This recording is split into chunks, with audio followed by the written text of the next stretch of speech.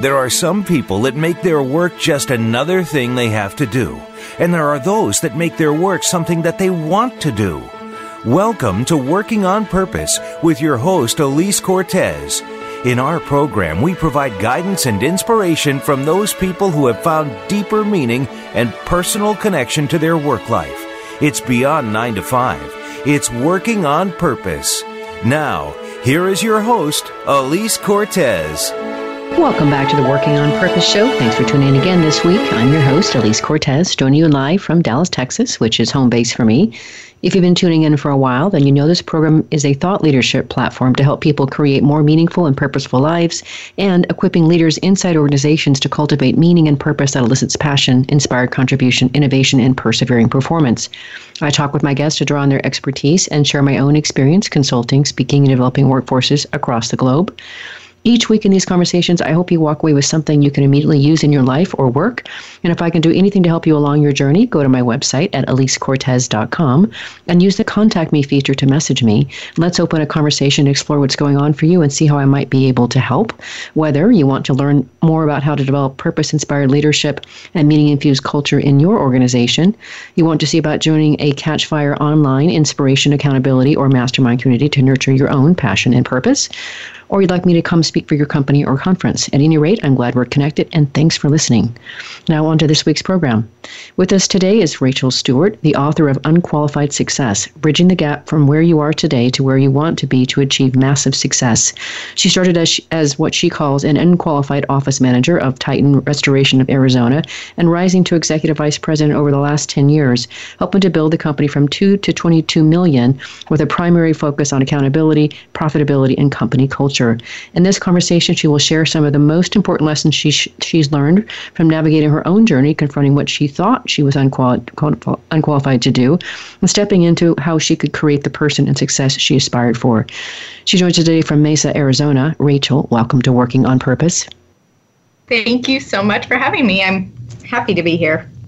Me too. I'm so glad we found each other. And as I've told you now a couple of times, I loved your book, and I can't wait to share it with our listeners. I think that anybody who's been listening for a while will really get some real value out of it. So let's open with who you are, who your book really serves. And so you told me in our opening conversation that it's for anyone on a growth trajectory and likely feeling unqualified for that next level. And you say that this does not mean that you're unqualified for that level, but the aim of the book is to help readers gain awareness of the important differentiation and then manage any feelings of insufficiency in order to do the work in the world that you want. And I love that. So managing mindset, fear, all the different things we're going to talk about today. So kudos on really creating a really tremendous piece of literature. Oh, thank you. Well, I think the feeling of unqualification is pretty universal, and it doesn't just stem, isn't contained to our work life. I often feel very unqualified to be a parent or to do a lot of different things. So the question is, what do we do with that feeling of unqualification? And, if we can build tools and habits around those feelings and combat it, then we can do really amazing things in the world. I really agree with that. And just quickly, since so much of what I'm up to in the world is to empower and inspire people to live their best, fullest possible life that is full of passion, inspiration, and purpose, you're always going to be growing and stepping into new territory to get there. So we need your wisdom, your experience, and your tools to get there. So that's why I was so happy to have you on the show. Yeah, well, it's really exciting to be talking about it. So yeah, and it's important. We do need to talk about it.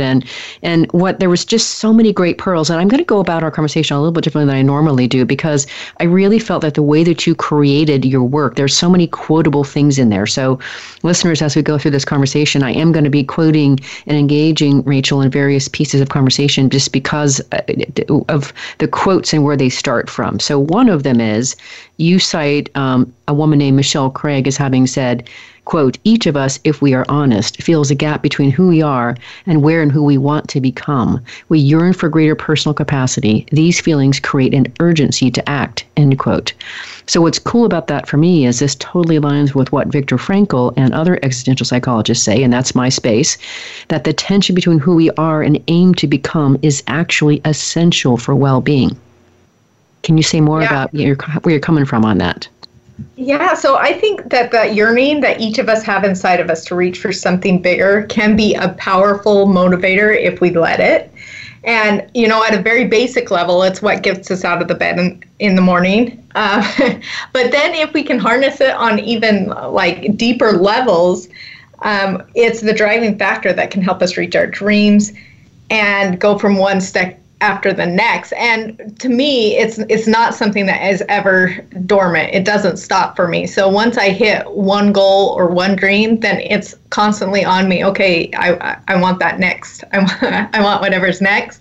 And so if we harness that, it can be such a powerful motivator to keep us, engaged in what we really want in our life. Yeah, and that the question is if, and we're going to get to some of that a little bit later in the conversation because that's critical. But your own story is interesting, and I think an example of what we're talking about here. I mean, you talk about in your book of becoming a bookkeeper in 2008 at the beginning of the recession, after you've had 3 of your 4 children naturally with no pain medication, I might add. Wow. That is an incredible testament and expression of the concepts in your book, I think. So for our readers who don't yet know you as I do, having read your book, can you give us just a little bit of a sketch of how you ended up entering the workforce in 2008 and under what circumstances and kind of what's evolved from there? Yeah, so I was a stay-at-home mom. Like you said, I had 3 little kids, and so most of my life I was spending keeping tiny humans alive. And I did a little bit of dabbling with some graphic design and book layout on the side, but primarily I was, washing faces and folding laundry, and we had just bought a home. And we were kind of living the American dream, just plugging away. But the Great Recession of 2008 hit. And my husband lost his job, and we lost half the value in our home basically overnight. So we were left trying to kind of figure out what we were going to do and how we were going to make things work. So I had kind of an opportunity that presented itself. At the time, I hadn't even necessarily made the decision that I was going back to work. We had talked about it. My husband wanted to start his own business, and we knew that was going to require some capital. So anyway, I had an opportunity to take a job as a bookkeeper. I wasn't really qualified to do that or be an office manager, but one thing that I had developed in my life was the ability to figure things out, and so I guess I just dived in and got back into the workforce and figured out that I could figure it out along the way, and it has just opened the door to so many opportunities and so much growth. And so it has been a blessing in so many ways.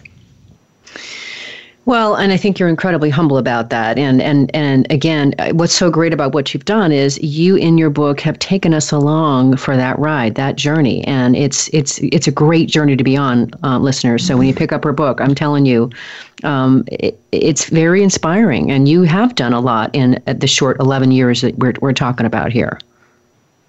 Well, thank you. It has definitely been a fun thing, and the latest thing that has been exciting is starting a technology company, and that has been a whole other learning adventure, I guess. So I feel like just as I have some things figured out, I'm starting back at the bottom of the totem pole again. But that's, I think, what makes it really fun. We get opportunities to continue to stretch ourselves. That's exactly right. Now, that's on top of your other role, too, in the restoration company? Yeah, that's correct. Me and the owner of that and a couple of other partners, we recognized a need in the space we were at, and there was a technology gap that just needed to be filled. Like we weren't able to grow our business the way that we wanted to.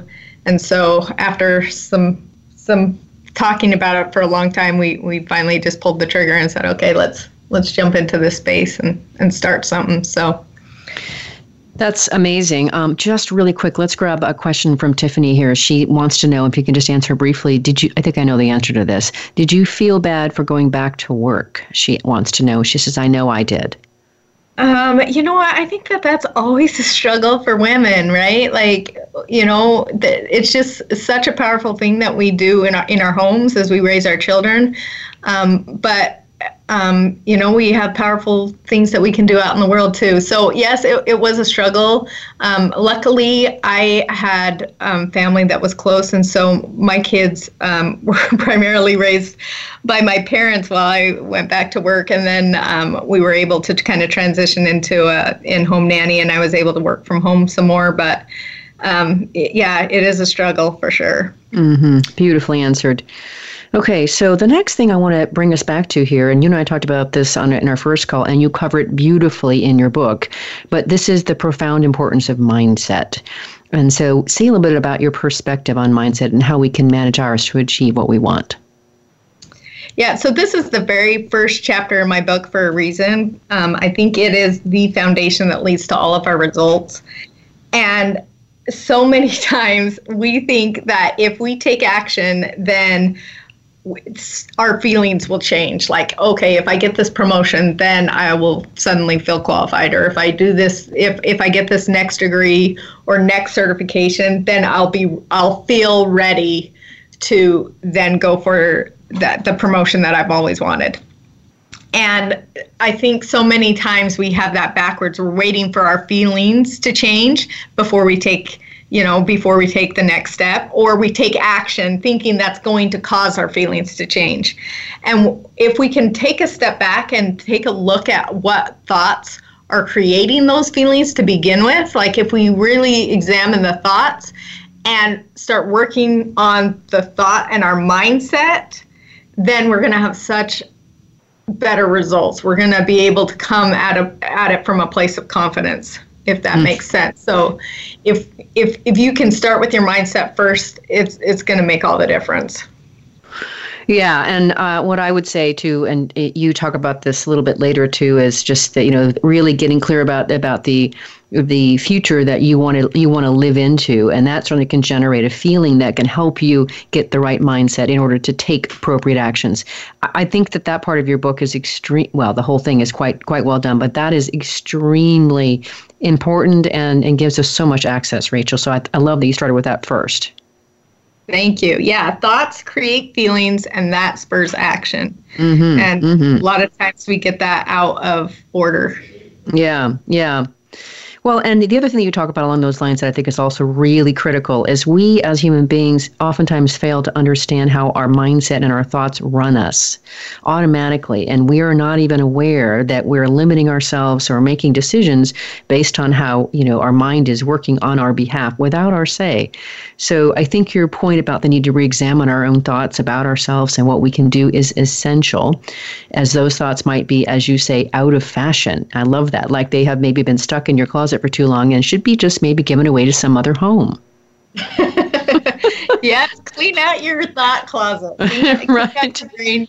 Just do some spring cleaning. So many things that we think it's part of our identity. Like, this is just the type of person that I am. Like, I'm just not a people person. And we say that to ourselves all the time, like that's a reality. But really, it's just a thought. And then that creates our reality. And if we could change our thought, like that you are a people person, or that you have the capacity to become a people person, and just switch out that old thought for something new that's more fitting and will serve you so much better, will be so much more flattering, Oh, yeah, and open for some different thoughts. Oh, and open opportunity. I'll tell you, for me, and this is for you, Rachel, and listeners, I can tell you for years I said two things about myself. One, I'm technically challenged and backward, and two, I'm not creative. And the world that has opened up by saying, I don't really know how to do that yet on the computer or, with whatever gadget I'm trying to get going, has opened such a space. And I no longer at all think I'm not creative. Oh my God, just what I've been able to do this year would never tell you that I'm not creative. But I said those things for years and believed them wholeheartedly. Right. And really, we get to believe whatever we want, and whatever we believe and whatever we think becomes our reality. So we can very easily change our reality. And I give some tools for that in the book about bridging and some ways that you can do it, because you can say, how can I change this thought when that's just the truth? And we we get behind this like it's truth. But your brain likes to be right. So if you can switch your thoughts out, then your brain will go to work trying to find evidence of that new thought to prove it correct.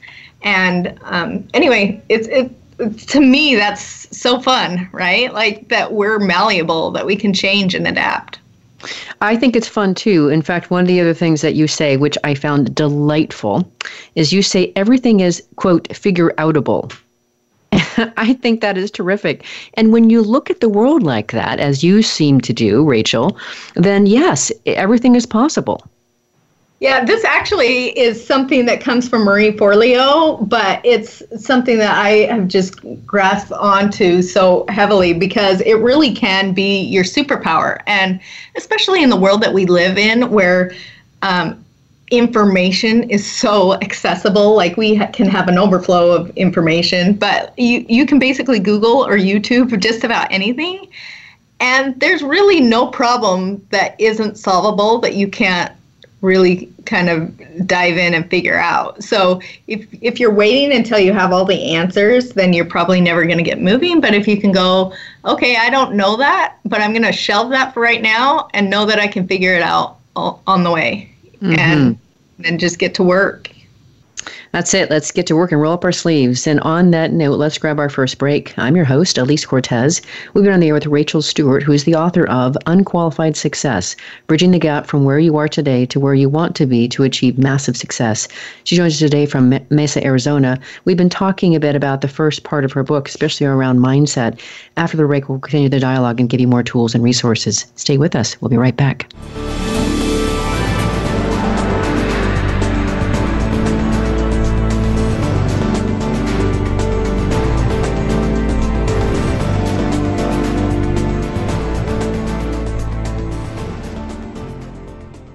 Elise Cortez is a speaker and engagement and development catalyst. She designs and delivers professional development, leadership, and engagement workshops and can bring her expertise to your organization. She will help ignite meaningful development within your workforce that will increase employee engagement, performance, and retention. To learn more or to invite Elise to speak to your organization, please visit her at www.elisecortez.com. She would welcome the opportunity to help get your employees working on purpose.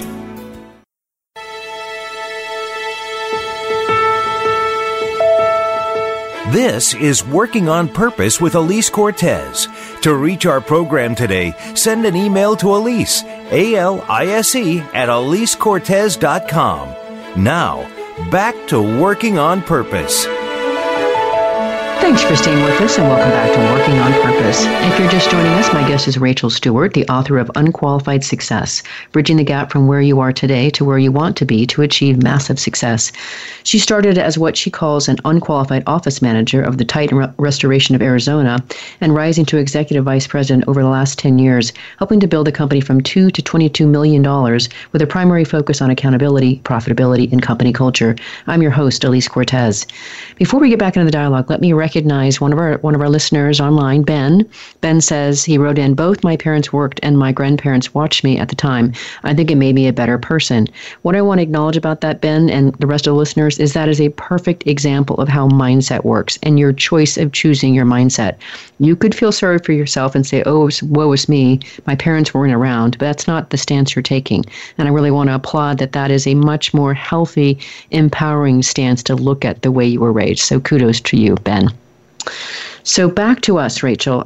There is, again, so much I want to be able to pull out of you before we get off the air together. And I became familiar with the vision concept you talk about in your book a few years ago and use it to consult leaders and individuals who are working to elevate themselves to another level.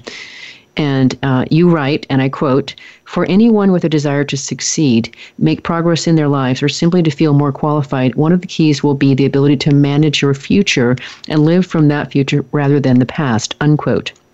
So an example of someone from your book that you might want to further, that you can maybe share with us that would further illustrate that point. There's one in mind that I thought of, but do you have a favorite one? Yeah, so this is actually something I learned from my dad, and it has been so powerful in my life. But Our minds are powerful machines, and they can go to work creating the reality, making the vision that we have a reality. And so one of my favorite examples of this, and I use it in the book, is Sara Blakely. And when she was selling copiers door to door, so the listeners may or may not be aware of her, but she is the founder of Spanx.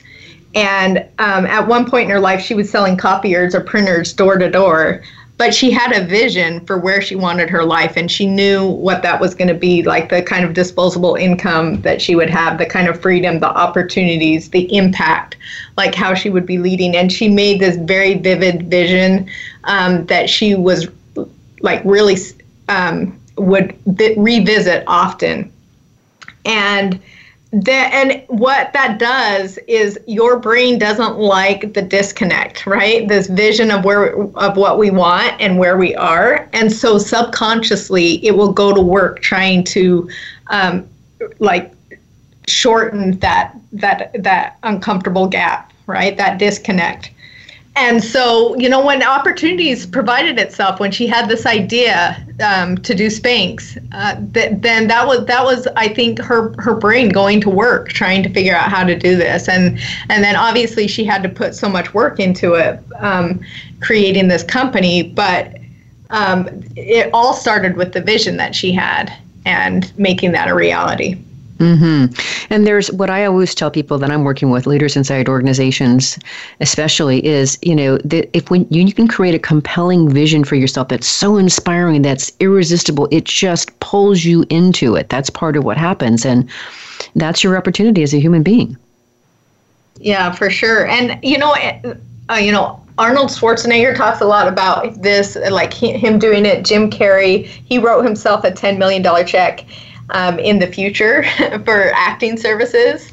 And, and this is when he was a starving actor, and, somehow that became a reality. And if anybody would have asked, hey, do you think this is possible? Do you think that this, is this realistic? That's the other thing, is it cannot be realistic. It should not be realistic.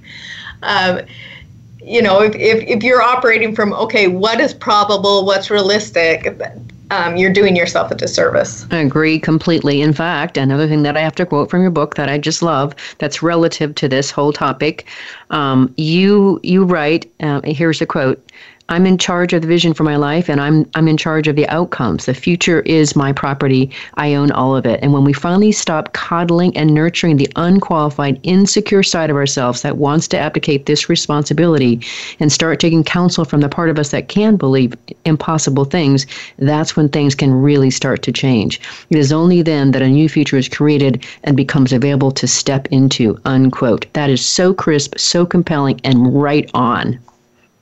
Thank you. I love it because it's empowering. So nothing is as motivating as personal accountability and being accountable to our own thoughts and our own vision. And when we understand that we control it all, then we free ourselves up from being, victims of circumstance or victims of the things around us, and like open the doors to so many possibilities. Absolutely. And of course, that's what I'm all about, is empowerment and inspiration. So I'm right there with you. Okay, the next thing we got to talk about is grit. The way you talk about it is incredibly what I like to call zingy. So first, for our listeners, how do you define grit? So the grit is the ability to stay in discomfort. And it's the mental power required to make the lonely and painful push through the vulnerability and sometimes like really painful and excruciating moments that like precede achievement of any kind. And so it's the ability to be able to be there in the hard place and stay there.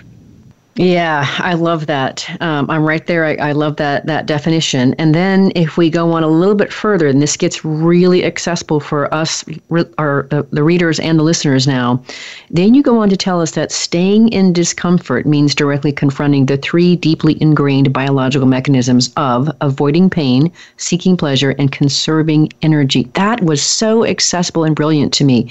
Say a little bit more about those three areas that we're trying to avoid. Yeah, so this is ingrained in who we are, right? It's our survival mechanisms that come from way back when, that we are creatures that want to protect ourselves, we want to conserve energy, avoid pain, and what that means is that we survive. So those ingrained mechanisms that we have don't serve us.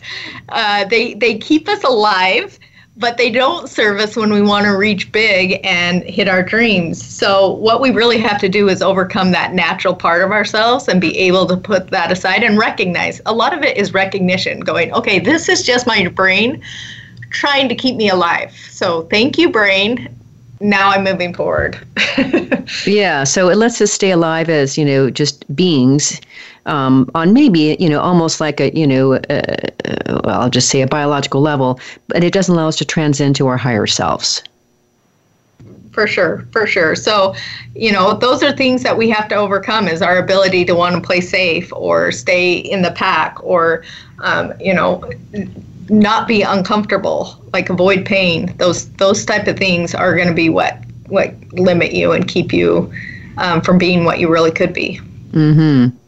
And now, along those lines, we're getting even closer to what I consider to be some of the real gold in what you created. But here's another great quote that's going to get us more into this discomfort space to help our listeners gain access to that. So, quote, "It turns out that if you have a desire to grow and evolve and are not acting on it, you are already in discomfort. You live with a constant nagging feeling, a dissatisfaction with your life, a persistent unhappiness from not meeting your potential. You are perpetually carrying the discomfort as wasted days and self-contempt," unquote. So, Rachel, I can unequivocally say that I lived and experienced that. I was a member of the very walking dead that I'm living my purpose now to awaken. This was several years ago when I was actually still married, and I knew I was not living to my potential, and I hated myself for it, and I was dying 1,000 deaths every day in the face of this knowledge. Yeah, so the thing that we have to come to realize is that there's going to be discomfort either way. And so you get a choice between whether you want to live the discomfort of an unfulfilled, unrealized life, or the discomfort that comes with really stretching yourself and reaching outside and doing things that are scary. And so really that's a personal choice. But I think you can definitely say that the discomfort that you have in, reaching for your dreams is so, it's such a better discomfort. There's a payoff that comes with that versus, just looking back with regret. Absolutely. And we're going to get next into something that I think is critical for our listeners. So listeners, no sleeping right now. Please listen up. This is really important. So along the lines of what we're talking about here, Viktor Frankl and other existential psychologists like me refer to this state that we're kind of getting to here is an existential vacuum. When there's something missing and we know there's something more than that we yearn for. That's what they call it, the existential vacuum. And here's where it gets really important, listeners. So Rachel, as you discuss in your book, we humans try mightily to ignore this discomfort by buffering away our feelings of this discomfort. And we do it by overeating, overdrinking, spending hours on social media, and countless other ways to try to distract from the gnawing discomfort of stagnation. This is so important. So listeners, if you find yourself doing a lot of these things, examine what's under that. So Rachel, say more about this. I think this is a critical concept that you're servicing right here in your book. Yeah, well, we all have our favorite numbing agent. And, it's what we go to when we want to avoid the difficult things in our lives. And, sometimes it can be as simple as, scrolling through social media and stuff to avoid making that difficult sales call or doing something that could be a little bit challenging. And so then we buffer and we find other distractions and everything. But when you can recognize what your particular numbing agent is and then try to put it in a box, it can be really helpful. So let's say you are using social media as that buffer against doing some hard things, and you find yourself on there a lot and you're just mindlessly scrolling, then what you can do is say, okay, I'm only going to check social media between 2 and 3 on Saturday afternoons. And other than that, so you kind of put some things to limit it so that you don't, because a lot of these things we do unconsciously. and it just becomes habitual for us, and then we just realize we wasted, a lot of time doing something that could have been better spent elsewhere. So trying to put it in a box and contain it a little bit, and recognize what your numbing agents are and when you're going to them. What's great about that advice, I think, Rachel, is you're not saying, hey, just stop social media, scrap it all together, throw it out with the bathwater. You're not saying that. You're very distinctly saying you're being very intentional about how to manage how much you allow yourself to be in that kind of a numbing agent or that activity. And I think that's incredibly useful and something that our listeners can really grab hold of and use and bring into their lives. Yeah, and I think intentional is the correct word, right? Because we can't be on all the time. We can't be like at this high level all the time. So there are times and moments where you're going to need to take a step back and disconnect from some of these things. It's just finding out when you're using it to numb and when maybe it's you're intentionally using it as a break from what you're doing. Mm-hmm. Fair enough. Let's grab our last break here. I'm Elise Cortez, your host. We've been on the air with Rachel Stewart, the author of Unqualified Success, Bridging the Gap from Where You Are Today to Where You Want to Be to Achieve Massive Success. She joins us today from Mesa, Arizona. After the break, we're going to continue our conversation and specifically talk about fear. Stay with us. We'll be right back.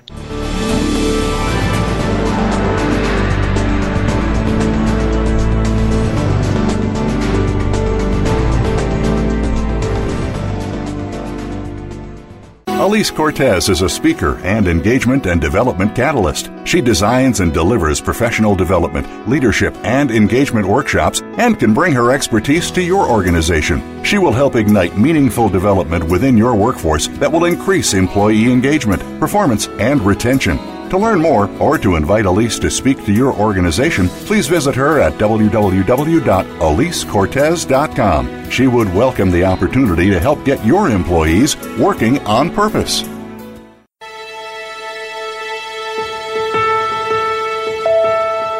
This is Working on Purpose with Elise Cortez. To reach our program today, send an email to Elise, ALISE, at elisecortez.com.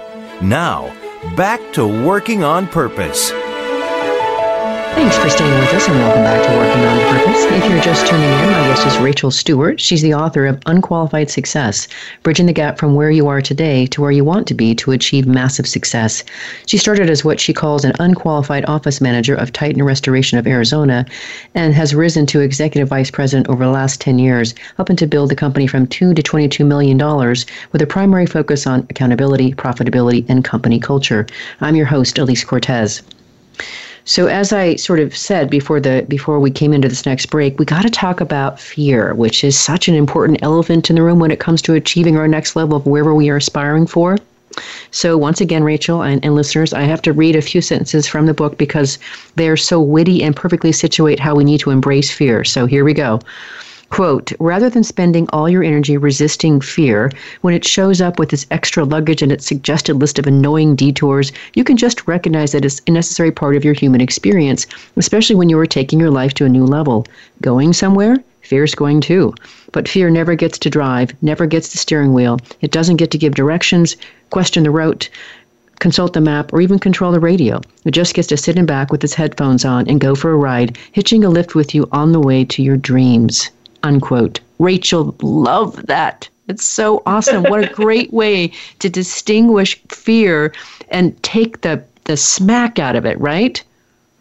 Yeah, well, I definitely think that the sooner we can realize that that's just part of the journey. And anytime we're going to be stepping out and doing something big, there is going to be fear. And so when you can go, okay, it's along for the ride, it's coming, and expose yourself more to that idea and the feelings that come along with fear, you can recognize that, okay, it's not that scary. I can just move on and move forward. Well, the other thing that I think is so brilliant about what you do in that passage, Rachel, again, it aligns with logotherapy and existential psychology, especially logotherapy, is the use of humor. Humor is an incredibly useful human tool. And to be able to make fun of fear, this horrible thing that often controls our lives, is pretty powerful. Yeah, well, and often we can look back at it and we can do that really well after the fact. So it's being able to make that part of the present. Because a lot of times you can look back at something and be like, I can't believe I was so afraid of this, and you can laugh at it after the fact. But making that more a part of your present, like, having a sense of humor with it, I think takes the sting out of it. It can be a little bit less terrifying. Absolutely. And I just got an image. I think it'd be really fun, listeners, if you actually give your fear a name, or, whether it's a passage or something, and put it on a stuffed animal or something, and actually strap it in your car and take it with you to the next big meeting. Wouldn't that be fun? That's awesome. I love that.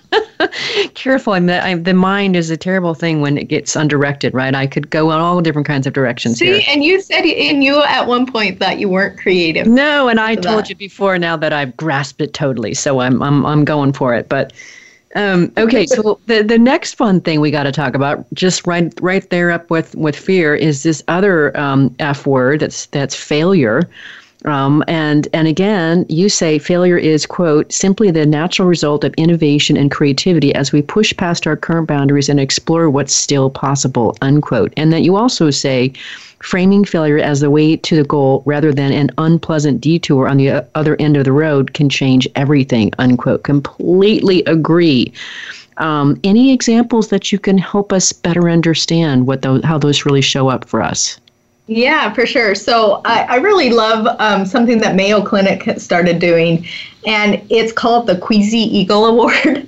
And it's given out to ideas that, despite significant effort, a lot of work and inspiration didn't quite make the cut. They just ended up being failure. And so they have this award called the Queasy Eagle, where they celebrate all of these ideas.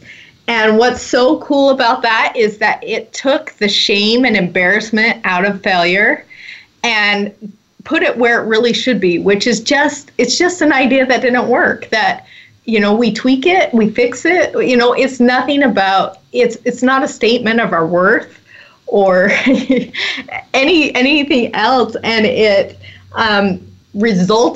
this Queasy Eagle Award resulted in a significant number of ideas that have now become patents and have made like these, it's taken Mayo to a whole other level of innovation, because they just had this award called the Queasy Eagle Award, and they spent time celebrating it.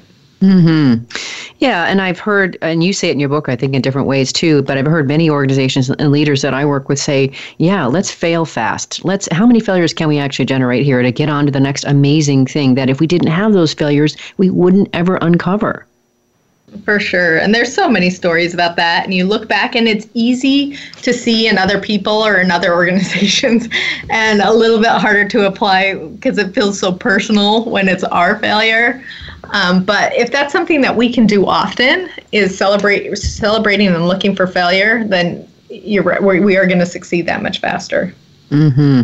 Mm-hmm. Well, and that might get to one of the other really great points that you and I talked about on the phone as we were talking about what we wanted to discuss. And then, of course, it's in your book.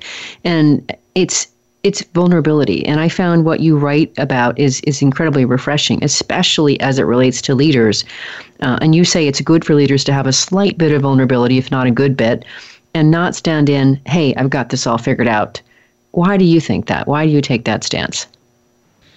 Well, I think for a couple of reasons. One, I think it gives us a space to not be perfect, to not have it all figured out. But also, I think what it does for our teams and the people that we're surrounded with, because, they get to be a part of that journey. They get to help be the solution to figure it out. There's just so much more energy and innovation. And when you can approach things from a beginner's mindset, that maybe, and asking why, and what if this wasn't true, or what if I don't know that, and that's okay, And so being able to lead from that place, I think, one, you get so much more innovation and buy-in from your team, but two, there's so much less pressure and stress, I think, on you as a leader. Mm-hmm. I completely agree with all that. I appreciate that. As I read your book, there's one thing that I think probably that showed up for me that I resonated with so strongly, and why I love your book. And I think it's what I would call it's human agency. Agency is the idea of how it is we make things happen.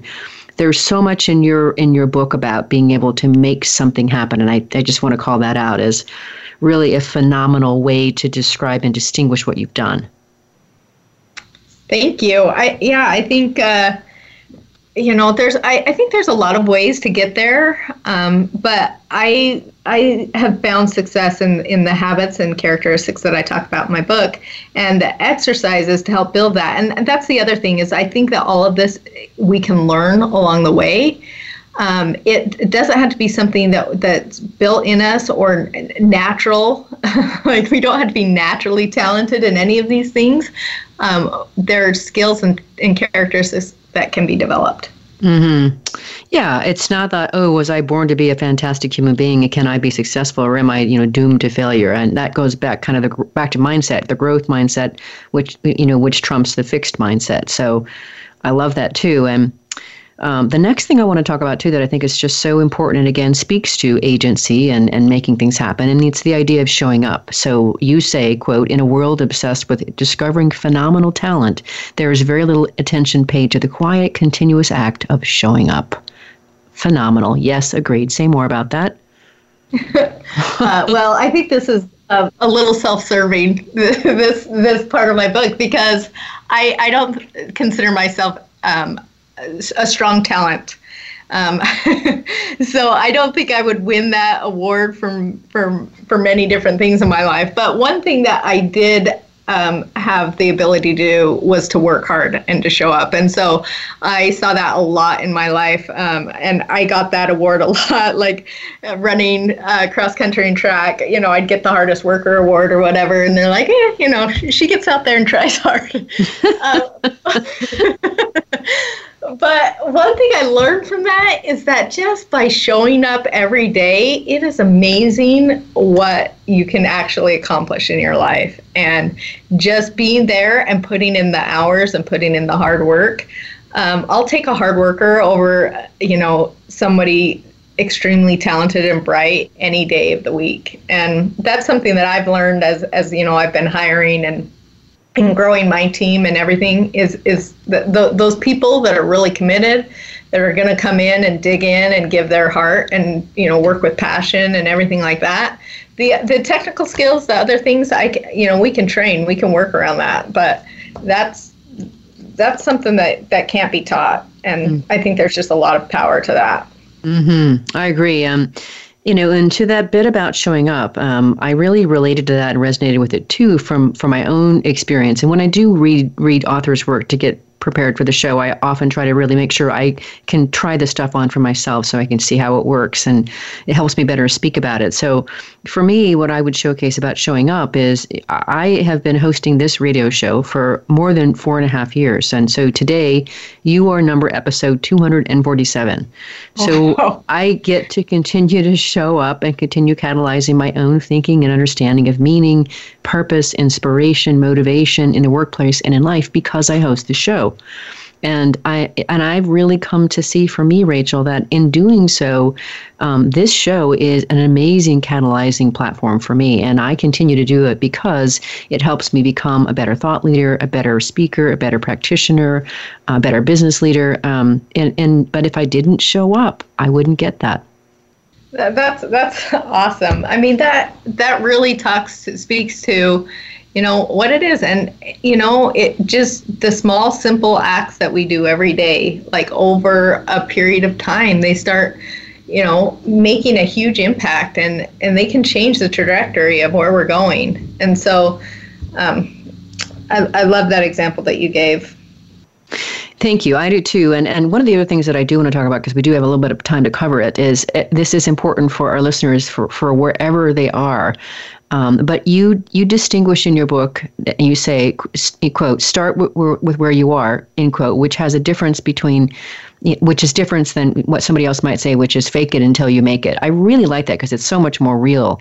But you say there is a huge difference between a person who plays small and scared because they might be exposed as an ignorant fraud and someone who may not know everything but plays all out because they are 100% confident they can figure it out. That is spectacular. Say more about that. Yeah. So again, this is something that I feel so passionately about. Like, just, really get in and give it a go. And so, yeah, some people say fake it till you make it or start where you are, whatever it is. But there's so much power in just beginning the journey.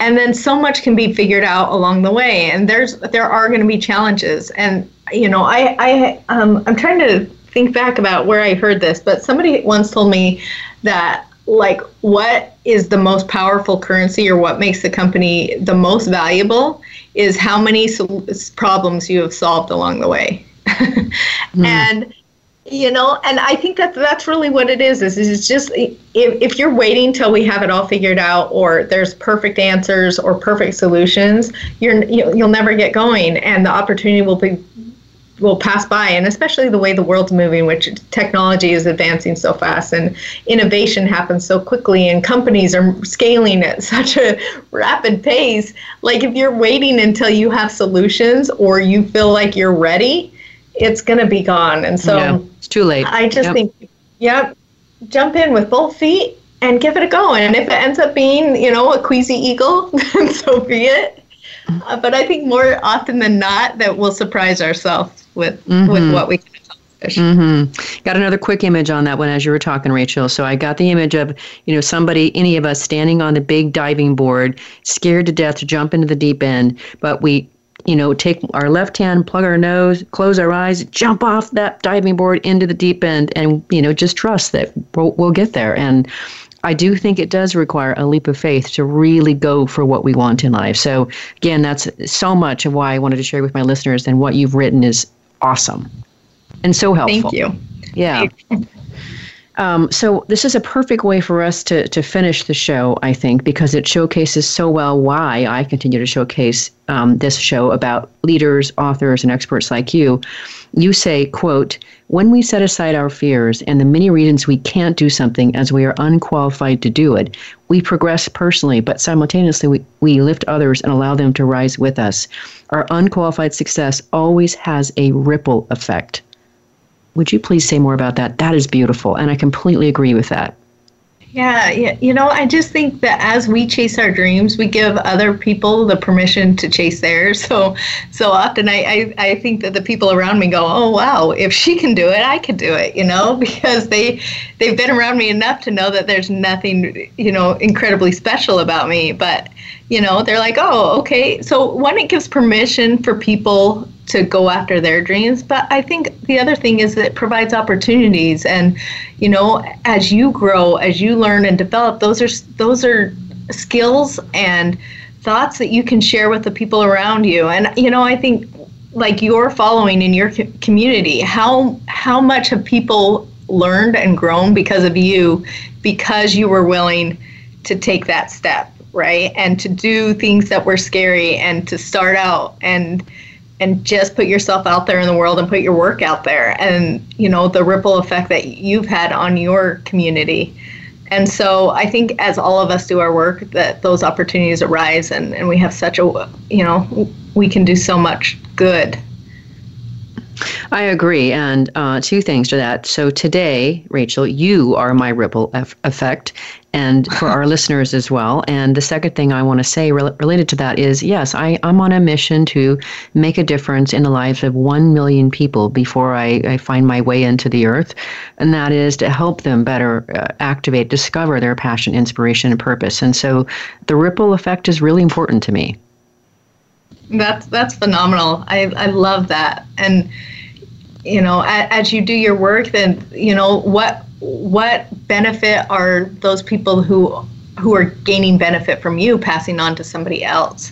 Mm-hmm. So you're going to impact 1 million people, but then by those 1 million people impacting others, how many people will you impact? That's exactly the point. Exactly. We need to close here, but I want to give you a chance just to say maybe in 15 seconds, what would you like to leave our listeners with today? Yeah, I'm just excited to see what people do with their unqualified journeys, and just do the hard work, have a little faith, be brave, and jump in, and and let's support each other on on the journey. Sounds good to me. Thank you so much, Rachel, for writing your book, being on the show, sharing yourself.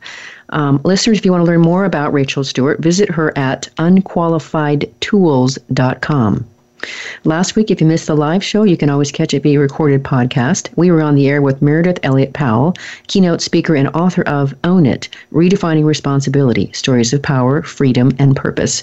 We talked about the new business frontier we're working in with a corporation being defined to serve not just shareholders, but the broader community of customers, employees, suppliers, and the community.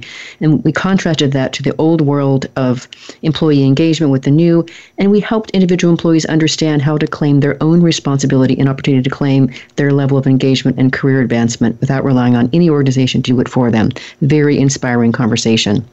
Next week, we'll be on the air with Carl Monger, who's the founder of The Gallant Few, an organization which helps military professionals transition to civilian life with purpose and well-being. See you there. Remember that work is at least 1/3 of our life, so let's work on purpose.